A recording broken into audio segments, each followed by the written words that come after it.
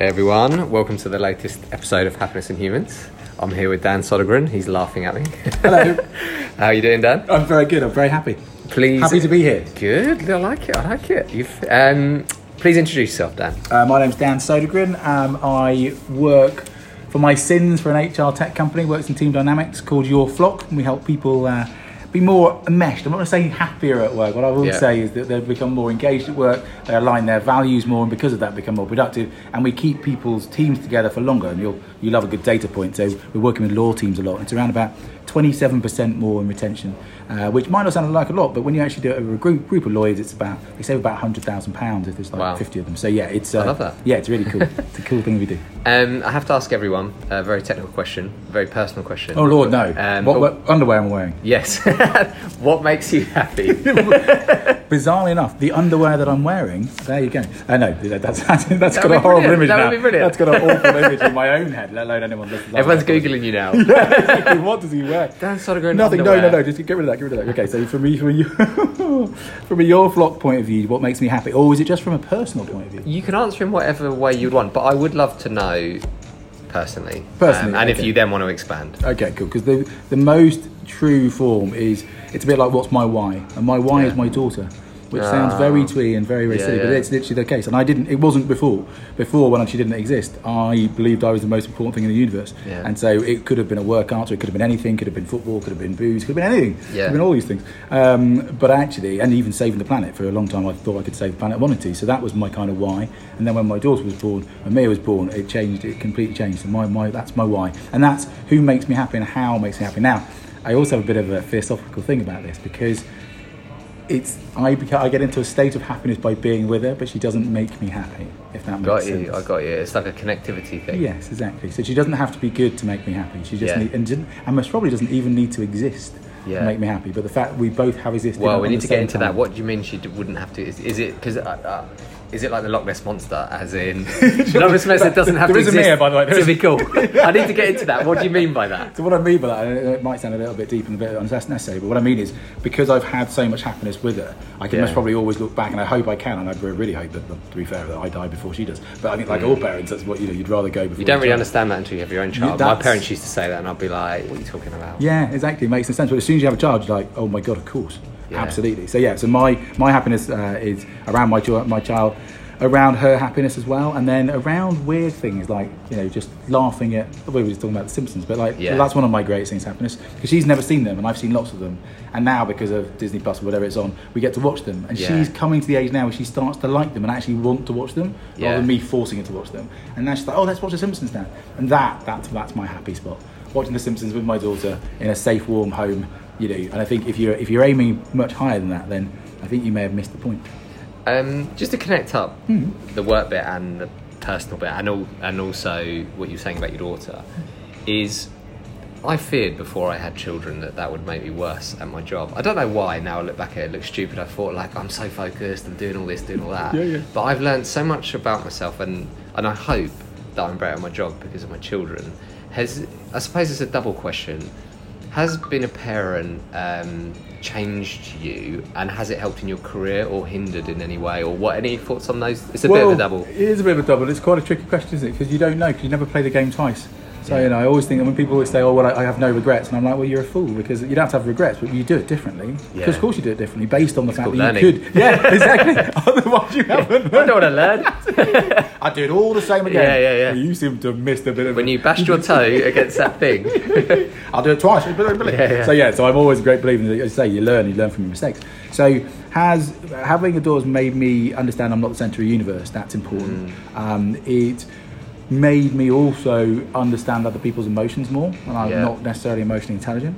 It's made me see a lot of my shortcomings. You don't believe that though, do you? I believe you from knowing you in the last 24 hours that you are, I would say you're very highly emotionally intelligent. That's very good. Are you saying that? A very good liar. So that's no, great. I don't believe it. I'd like to call my guests out when I don't believe what this. Well, that's okay. I don't have enough data on that.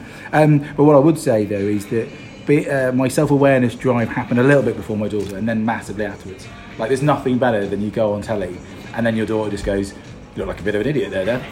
Why did you say that? And you're like, oh God. And my daughter still won't let me forget. I was on live TV, and because you just get a bit stressed and all, and you're just like, it's adrenaline's flowing. It's you don't even panic. Anyway, I very stupidly said it. I even mentioned it because I wanted to mention her on telly because I knew she was watching, and I said the wrong age. Like she was 10 at the time. I said she was 11 or 11. I know, and her friends are watching. 101. Oh my God! I mean, just imagine doing it, right? But even more funny. So I knew the end of dadness. Yeah, exactly. That is exactly. So I went from being a cool dad who's to obviously an idiot forever. Yeah, you can't even remember his daughters. Now, of course, in my head, I knew I'd said it, and I was like, but I can't just pull up Dan Walker. So can everyone just stop, please? Yeah. It's a 10 or it's 11. It's 11. Of course you can't. You've already fucked it. Oops, my apologies as well. There you go. Proving the point that I make mistakes by making a double mistake on the end of it. So but you get a lot more self-awareness being a dad, and I'm hoping that transfers over in me being a nicer boss and a nicer leader and a better person. But as I say, I don't have the data to prove it, so I couldn't tell you. So I want to get onto your TED Talk, which I absolutely loved today. I learned loads. One thing that I find amazing about you, observing you on stage and right near, and no one else can see me other than you, is I feel like when I hear you on stage, I can almost see the speech bubbles around you. I've never experienced someone whose brain works so quickly, which is why I think you're funny, because you are funny. You won't admit it, but you are funny. He thinks I'm funny. Did you hear what he said there? He didn't say I was funny. I think you're funny. Emotionally, I'm connected to something you said that might have been funny. I'm not 100% sure. Take the compliment. Thank you. I will take it. I do wonder whether some people are actually laughing at me or with me or along with me at the time, but that's part of the game. As I just explained to another lady who just talked to me about it, one of the things that I always great believer in is you've got to get people into the right state. So if you want to teach someone something, anything, then you've got to get them to a moment of rapport, because otherwise they won't listen to you anyway. They'll just sit there, which is fine. You can sit there if you want. But if you're relaxed and it's funny and it's relatable, and you know that person's got care of you and cares about you and your reaction, which is what a laugh is, by the way, and can stop and pause and hold that space. I know it sounds very silly, but and hold the space. Then you can relax, and because you can relax, your brain opens up and you learn more stuff. And it's fun. Do you think that's why? Because your brain just goes at such a fast rate. Like you can see it when you're on a stage, and please watch it when it comes out. It's probably a couple of months out. I would imagine. Do you think your brain's moving fast, or is this just you're on stage and you're in the zone? That was me going slow. Yeah, I literally had to slow down. I had to slow down 3 or 4 times. But also if I do, that's not me. I mean, I do a whole day when I've done those. It's really funny because when I look back at it now, and I'm like, and people used to come out and be like, oh my God, Dan, that was just intense. And I'd be like, what's wrong with you? But then so many people said it, I then had to change how I delivered stuff. But I used to do it like literally for 2 days. Why did you, out of interest, why did you change it? Because it's not a good way to teach people. What, being intense? Well, okay, so that's okay for 15 minutes, and that's okay for an hour. You can do it over 2 days. Tiring. And that's the word. It's tiring on people. For me, it's not tiring at all. But that's because, and I then had a brain scan and found all this lovely stuff out. But you did have a brain scan? Yeah, I've had a brain scan. Tell us about that. Well, just because I wanted to find out. I'm into neuroscience and stuff like that, and there were some other things that were happening before and after, and I was like, I need to look at my brain because that's how I make money. So if my brain's going wrong, I need to know why it's going wrong, and if it is going wrong, I need to know why. Blah blah. Blah. And I have this thing called glue, and I have more glue than most people. And all glue is, it's the ability to brain synapses join together and form connections much quicker. And honestly, that is what I felt I was seeing. I feel when you speak, I can see the speech bubbles. So that's your glue. That's my glue. Yeah, exactly. Yeah, there's a technical term for it, and it's not necessarily a good thing. It's actually when your brain's starting to fall apart. But I mean, it's that might not be true. Don't Google that, kids. Your family are listening. Yeah, you haven't told them yet. No. So there's a couple of things that you could unpack there. So there is difference between grey matter and white matter, and difference between kind of glue and this kind of connection points, and you can have a layer of stuff. So there's good and bad bits about having a very quick mind that can with lots of glue in it, but there's other things like I don't remember stuff. So there's a downside. So not having very much memory is a bit rubbish. So you have to have things that you do to make sure your memory is better. But it also gives me the upside where I can connect several points together that other people don't see. And so it gives me the ability That's creativity, isn't it? That's my definition of creativity anyway. Well, there you go. So that I take that bit as a blessing. Not being able to spell certain words, I don't take as a blessing. But I also have that problem. I think a lot of people do, especially entrepreneurs as well. But that's another conversation about dyslexia and the power of it. Which is now on LinkedIn. You can now add it, can't you, as a skill? Oh, can you? Yeah, you can add career breaks for children. That's good. And you can add dyslexia as a skill, which I think is brilliant. Is that Richard Branson? I think it started with him promoting it, but it's called dyslexic learning. and it's a different way of learning. I just think that's brilliant, isn't it? Yeah, well, so if anyone's listening, please add it. And maybe you should add it after this. I'm going to add it after this. I think we almost did it then. So my final question. Actually, no. We're going to save up the final question from the TED Talk today. The organizer said to us, like, what are the 3 big points you wanted everyone to go away with? What were the 3 big points? Lots of data in there, which I loved, which drew me to it. I love a lot of data. I do love a lot of data. Now, I kind of broke the rules on this one because I didn't want them to have 3. I always think if you prioritise and you have 3, then actually you don't have any. So I kind of broke the rules. So I gave them 3 themes and I gave them 1 golden thread. So my 3 themes were just think, feel, and love. And the whole point is, it's not what you think, it's not what you feel, it's actually what you love. So my whole point was, can you bring enough data? I love that. Thank you very much. Well done. That's exactly what you said. I'm learning from your comedy. I'm trying to take your comedy from you. Yeah, I just don't think right. Please do. I took it from someone else. I definitely didn't think of it. So with the thinky bit, just like bring in loads of stats, do it quite quickly, kind of almost overwhelm the brain a little bit, which is a bit naughty, but that's just a fun thing to do. I wasn't allowed to, because I got 15 minutes rather than 17, and I petitioned them for 17 and they wouldn't do it. But the first minute or so I would have done a breathing exercise, and that's what I was going to do in my first talk, do a breathing exercise and then get into the right state, and then do the which would have been awesome, but I wasn't allowed to do it. I finished 2 minutes early. You could have had mine 2 minutes. Exchange. Well, thank you, Toby. Thank you. Listen to this, and Sam. I could have had. I'm going to send this to you, Toby. It's going to make me cry that I could have had that extra. Anyway, right. So as long as you kind of get into thinking thing, then the feel thing, which is about microbiotica, and what I wanted there was for people to feel. Can you explain that bit again to everyone? Yeah. So there's you get about 90% of your serotonin is created in your gut, and so there's a thing called the vagus nerve, which goes from your stomach and your ileum and all this stuff. It's the microbiotica basically, and it takes it up to the limbic part of your brain. It's not just in your brain; it's the limbic. People always associate serotonin with the brain, don't they? They do, yeah. And it's got absolutely nothing to do. Well, no, it has very little to do with it, right? Now, the exciting thing is that you've got brain cells inside your guts, which is why, by the way, you come up with gut feelings, and that's why people say this. And they go, it's my. It's my instinct. That's why I believe this stuff. And it's like fucking. On that point, just to come back of it, on our head of neuroscience, Clive Hyland, when he says that 50% of people are freaked out by it, 50% of people love it.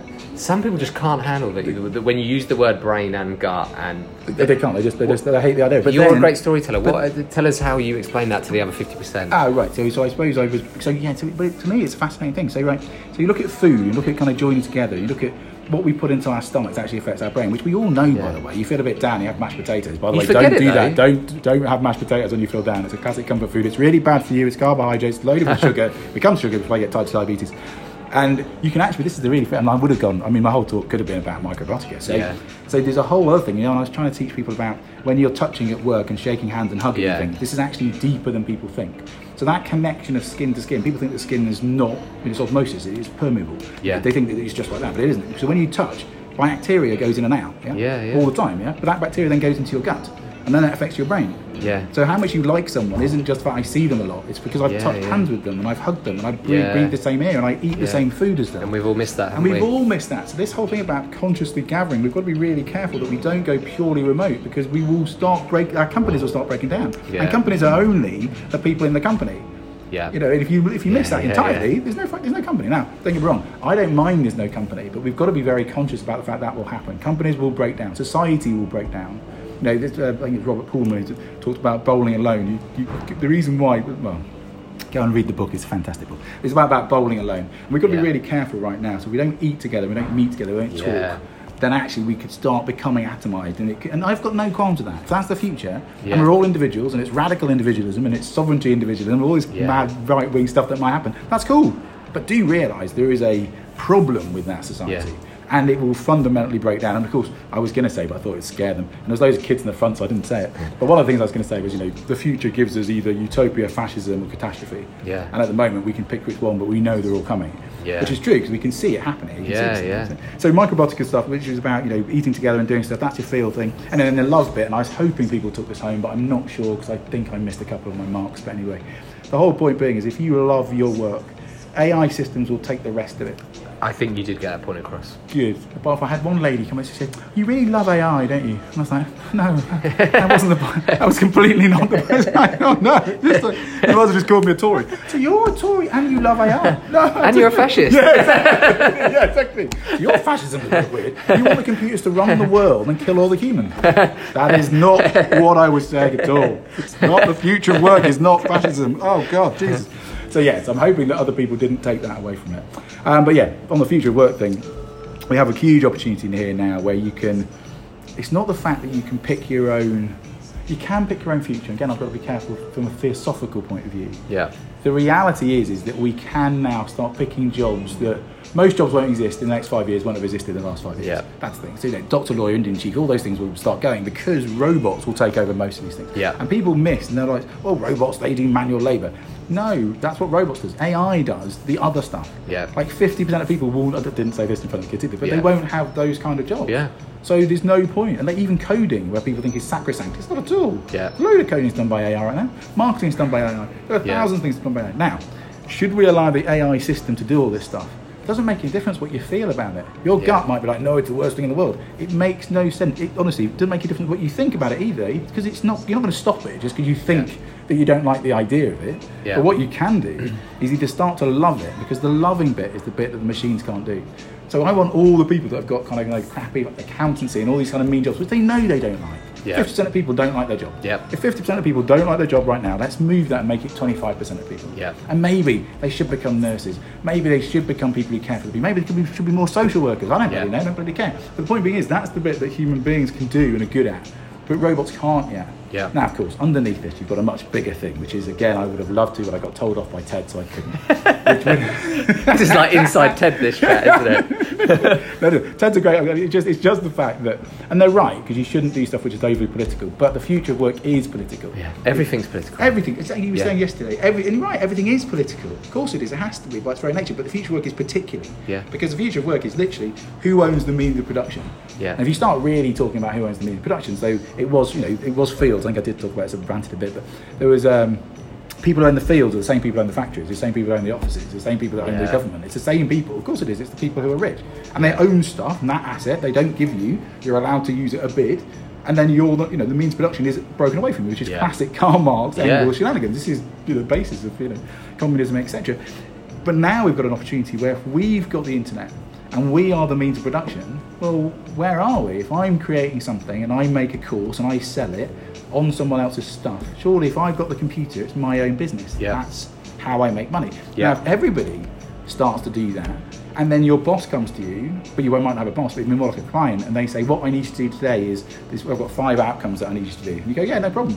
Yeah. £1,000 please, I'll do the 5 outcomes. Yeah. Doesn't make a difference how you do that. Yeah. And this is exactly how we work with Your Flock, and exactly how we work with competitors and contractors forever. I don't care about anything apart from the outcome. Yeah, absolutely. So the outcome, all I need is this, and I'll pay you this for that outcome. Yep. Now, if you use an AI system to do that I've never heard of, well done you. Yeah. That's good. Yeah, it's a bit like having. I was going to talk about it again, but was allowed to, but it would have taken too much time. Get off your chest. Yeah, I'm gonna, if I can. Could I just get it over? Because it's really important. But it is, because it ties into other stuff. So the washing machine. Yeah. So you look at that piece of technology, and you used to, nondescript piece of that technology. It wasn't that exciting. Didn't change the world. But people forget the washing machine changed the world. Yes. It changed the world. It gave people enough time to go into the suffragettes. Yeah. It changed the world for women, and it Yeah. did. And it wasn't just the fact that it was a machine. It gave them loads more time. We'll do the same with AI. Yeah. If 80% of your time now disappears, what you can do, you might go into politics. Yeah. Well, bloody great. Let's get everyone. But of course, who doesn't want you to get into politics? The people who own the offices, the people who own the politicians. They don't want everyone to care about the local council. Yeah. Of course they don't. They want you to shut up and vote for one person once every 4 years and then make them money. Yeah. Vive la revolution. That was my point. I know that's probably I wasn't allowed to talk about it. After you said that, all I want to say is, so you really love washing machines? So last question. Last question. So you love AI and washing machines? Yeah, washing machine. Last question. Oh, God. Good fun. Next 5 years. Let's make it next 5 years. Yeah. Someone's listening. They don't love their job. Yeah. What advice have you got for them, speaking directly to them? If they are lucky enough, and I think most people listening to this, I think most people in the Western world are lucky enough, basically tap into what you love. Yeah. So I've helped people start businesses doing pretty much anything. I've helped people start businesses where they are literally Call of Duty gamers. Where they do YouTube channels, where they do all these different things. But you've got to passionately love it. You've got to go through the grind. Now, don't get me wrong, I'm not saying we can all make money from nothing. By the way, universal basic income should be coming in, so that's what we need to have. But if you don't think it's possible, what was furlough? What was furlough then? Yeah, anyway, that's not what I wasn't allowed to talk about that either. Anyway, so Boris is going, we've got an idea here. I talked about that on the BBC about 5 years ago. They just thought I was absolutely insane. So everyone gets paid money to do nothing. Yeah, but it works because people don't just because that's how because this is the future of work is what you love. So if you're lucky enough to be listening to this and being a relatively well positioned, even if you don't think you're privileged, if you've got access to the internet and you've got time, you can start a business. Yeah, that's literally where we are. You know, with all Shopify, with Facebook, with social media, with everything you can, which you couldn't do 10 years ago. Yeah. With website designers like Strikingly, with all the no-code tools that are available now, you can start a business. Now, you might say, but I don't love anything and I don't care about anything. Believe you me, that's just the way you're looking at the things at the moment. Yeah, it could be so anything. true. Doesn't matter how geeky and tiny and minutiae there is. There are 7 billion other people. Washing machines. What exactly? Like, AI, washing machines, other obsessions like mine, exactly. And it's okay. But you know, you like your own, like this is a happiness index and all these other things that you could that didn't exist before. We can all now start to become creators, and we can do this now. There's a deeper thing about security and about, I don't know, other things that people worry about. And is there a safety net? And all these other things. But if you're sitting in a job that you hate, then start a side hustle doing something that you love. Yeah. And then you slowly build it up. Yeah. And then at one point, you'll be able to leave your job. Yeah. And that's simple as that. Or you just start cutting down your job. You do 50-50. Yeah. Or if you're working from home, do a little bit more than you should do. Because your boss isn't going to see anyway. As long as you concentrate on your outcomes, concentrate on your outcomes. You can, literally, I've got friends of mine. I won't say the names of them because they're fine. But then you can do it though, because we are now more productive than ever. So if you've got a job where you're more productive and you really only do 2 or 3 hours a day, well, the other time is when you can start doing your side hustle because your boss is not losing anything. Yeah. And they shouldn't be paying for time. They should be paying for outcome. So that's the first thing. Control your own destiny. Make sure that you can start. You know, don't watch so much Netflix. And do something. Yeah. Or do. I don't really care if that's what you love. You know, start a fan page of your favourite Netflix show, whatever. Yeah. Your own Google box of you watching Netflix. It would bloody work. This is the irony. It most probably would work now. Yeah. There are so many different things you can do. Especially, I believe, and this is what I'm passionate about. Especially if you have the desire to do it, if that makes sense. Like, you know, so one of the things that can annoy me occasionally is that people will say, but I want to do this business. Yeah. And then when you sit them down, you say, okay, cool, this is what you'll need to do. Yeah. They then go, oh, yeah, I don't really want to do that. Yeah. It's like, well, how is it that there's such a disconnect between the motivation part and then actually do it? I mean, this is anyway, and also the last thing I suppose I should talk about is try not to go it alone. Going alone doesn't always work. Yeah, always get someone you can join with. If you're lucky enough, get together a team of you, especially if it's a hobby and doing some other stuff, because you can take time and doing things. We get together a team, of course. Use Your Flock, because Your Flock is about our team dynamics. It's worth looking into, worth the alignment thing.